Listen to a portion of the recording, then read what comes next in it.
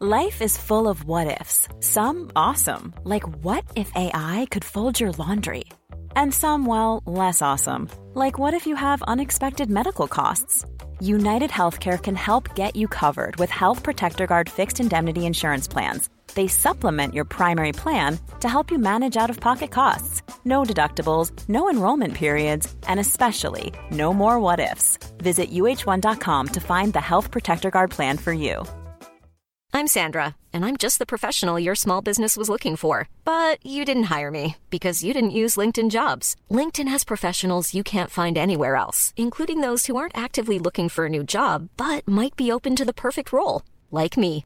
In a given month, over 70% of LinkedIn users don't visit other leading job sites. So if you're not looking on LinkedIn, you'll miss out on great candidates like Sandra. Start hiring professionals like a professional. Post your free job on linkedin.com/spoken today. Hey, I'm Ryan Reynolds. Recently, I asked Mint Mobile's legal team if big wireless companies are allowed to raise prices due to inflation. They said yes. And then when I asked if raising prices technically violates those onerous two-year contracts, they said, "What the f*** are you talking about, you insane Hollywood ass?" So to recap, we're cutting the price of Mint Unlimited from $30 a month to just $15 a month. Give it a try at mintmobile.com/switch. $45 up front for 3 months plus taxes and fees. Promo rate for new customers for limited time. Unlimited more than 40 gigabytes per month. Slows full terms at mintmobile.com. This is a Lip Media podcast.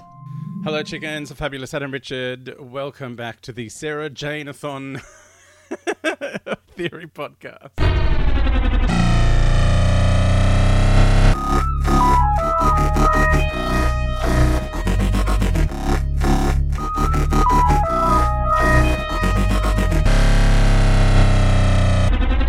Hey chickens, I'm watching The Pyramids of Mars today. It starts off with stock footage of Egypt as a Howard Carter type breaks into an Egyptian tomb. This is, I think it's Marcus Scarman, is that his name? So yeah, but he's clearly based on Howard Carter, Lord Carnarvon, who was, dug up a lot of Egyptian tombs and dragged everything back to England, where it still is. Cultural appropriation of the highest order. By the way, Lord Carnarvon lived at Highclere Castle, which, if you're a fan of Downton Abbey, you would know, is Downton Abbey. So Downton Abbey should technically be full of Egyptian stuff. Like Molly Meldrum's house. Sarcophaguses everywhere. I know that's not the correct plural, but if you say the correct plural and you mention Molly Meldrum, it sounds rude. So we start off with Sarah flouncing around in a dress. Victoria gets a mention. Now, this is interesting because they didn't really do that much in the way of continuity back in the old days. So calling back to 2 doctors previous, being 7, 8 years earlier, that was kind of a big deal. So it was nice to see Victoria get a mention, although he just called her Vicky at one point, weirdly. Sarah is being very hilarious while the doctor is being maudlin about walking in eternity. And this is interesting that this is the one I've watched the same week as School Reunion, because that's kind of the thing. It's almost like this is foreshadowing now to what is going to happen when Sarah Jane comes back and meets the David Tennant doctor, and he says, I can't hang around with people because your lifespans are too short. And this is like it's almost like he's saying it to her now. Like this is the first time he's gone, you're really special to me, Sarah Jane, but I am going to wander off because, I live in forever and you live in next Thursday. Maybe I'd watched this when I wrote that story. I don't know.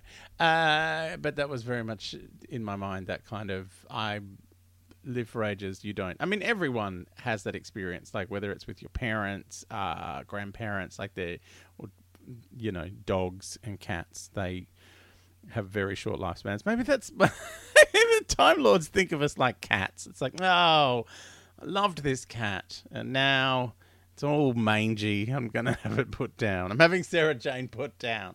So then there's an ugly face in the TARDIS, and the doctor's like really freaked out because it's like, ooh, mental energy. So they head off to... the doctor's really frustrated about working for UNIT, and Sarah's like, well, just quit. What are you doing? She's so hilarious at the start of this episode. She's just, like, not taking any of his crud. She's just like, yeah, you be mortal, and I'm going to flounce around in this hilarious dress. So they go to Unit HQ, but turns out they're in the past, and there's organ music. And it's way too much. And I'm like, oh, Dudley Simpson, what is going on with your music this week? And then realised, oh, no, it's in the story. It's meant to be like that. So there's old mate Fez. I wonder if this is where the 11th Doctor got the idea for the Fez from.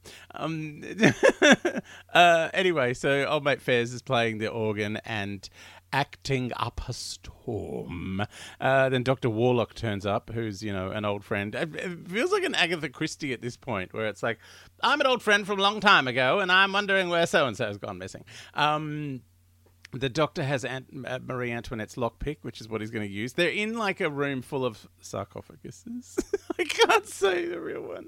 They're in a room full of mummies and things and other Egyptian bits and bobs. And that's where the TARDIS has landed, and it's locked. So the Doctor gets out Marie Antoinette's lockpick.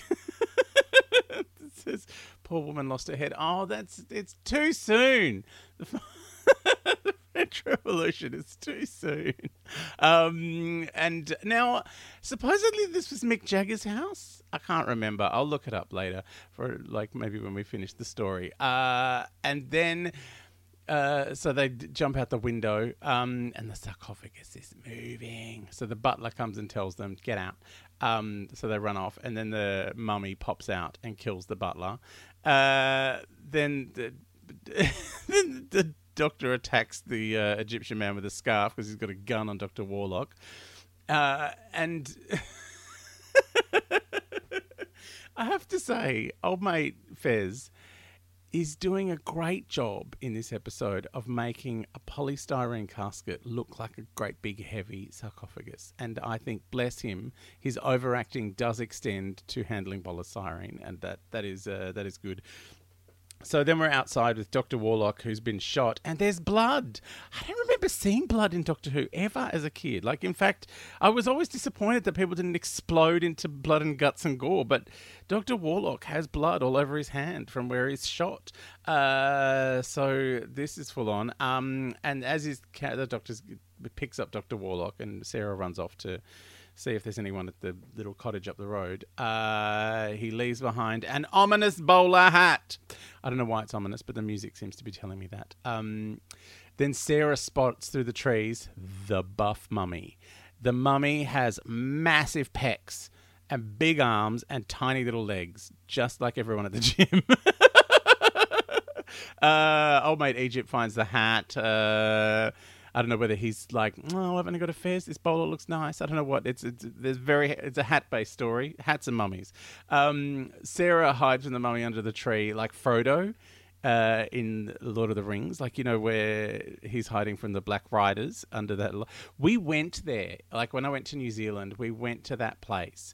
There's no tree there. There is the big gap in the road, like where Frodo, but the trees was obviously a prop. So, because it's just right in the middle of Wellington, like it's just in the middle of the city. There's a Mount, is it Mount Victoria at like just the end of the main street? Like Wellington's just one big street, and then there's a mount and there's a dock. The wharf is beautiful. There's heaps of like awesome restaurants and stuff there. Wellington is great. It's very windy. Weta Workshop is amazing. Anyway, so Sarah hides under the tree. By the way, I watched Lord of the Rings. After I got back from New Zealand, I was like, I want to see all the places again that I went to. So I watched Lord of the Rings, but because it's like a bazillion hours, I figured I'd watch the extended versions, because it's like about 10 or 11 hours, and I just watch 1 hour every day, like I'm binging on a TV series. It's so much easier to cope with. And also the thing I noticed is all the extra bits in Return of the King are no good. Like, Return of the King already goes for 412 hours. The extra bits are not helping. In fact, they probably could have lost a whole chunk. It would have been fine. Anyway, back to Pyramids of Mars. Old mate Fez hears some organ music. And he's like, what? Someone's on my organ! Furious. Heads back to the house and starts praying to the sarcophagus. Because that's what happens when someone starts fiddling with your organ. You have to go sarcophagus. Sarah gives Warlock a blankie. No, she's nice. And then, so the brother of Howard Carter, fake Howard Carter, has a Marconi scope, as he calls it, where the doctor's like, oh, you've invented the radio telescope a couple of decades earlier.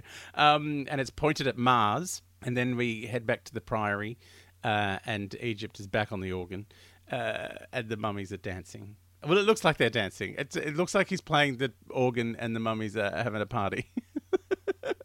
I don't know if I've got that wrong. And then the doctor gives us a little bit of an info dump about Egyptian gods. Sutek, or Set, killed by Horus, who was, and I've just been playing the Assassin's Creed Origins games, and there's a downloadable content version, like the extra bit, where you get to go to all the lands of the dead and hang out with the gods and fight with them, and there's a character called Sutek. I got very excited. So the doctor never carries firearms when he's offered a big gun. So good on him. The doctor doesn't carry guns. Then they go up, and there's organs still being played. And the sarcophagus becomes a tunnel, and a creepy black cloaked figure comes out of the tunnel. He has the same head as the mummies, and his footsteps are burning the carpet. This is terrible for interior design. This is a terrible outfit for a carpeted priory. Maybe that's why they have no Egyptian stuff in Downton Abbey, because of all the burning footsteps. And then he basically kills old mate Fez by putting his hands on his shoulders, and smoke comes out and says, I bring Sutek's gift of death to all humanity. If that was a gift, I'm returning it.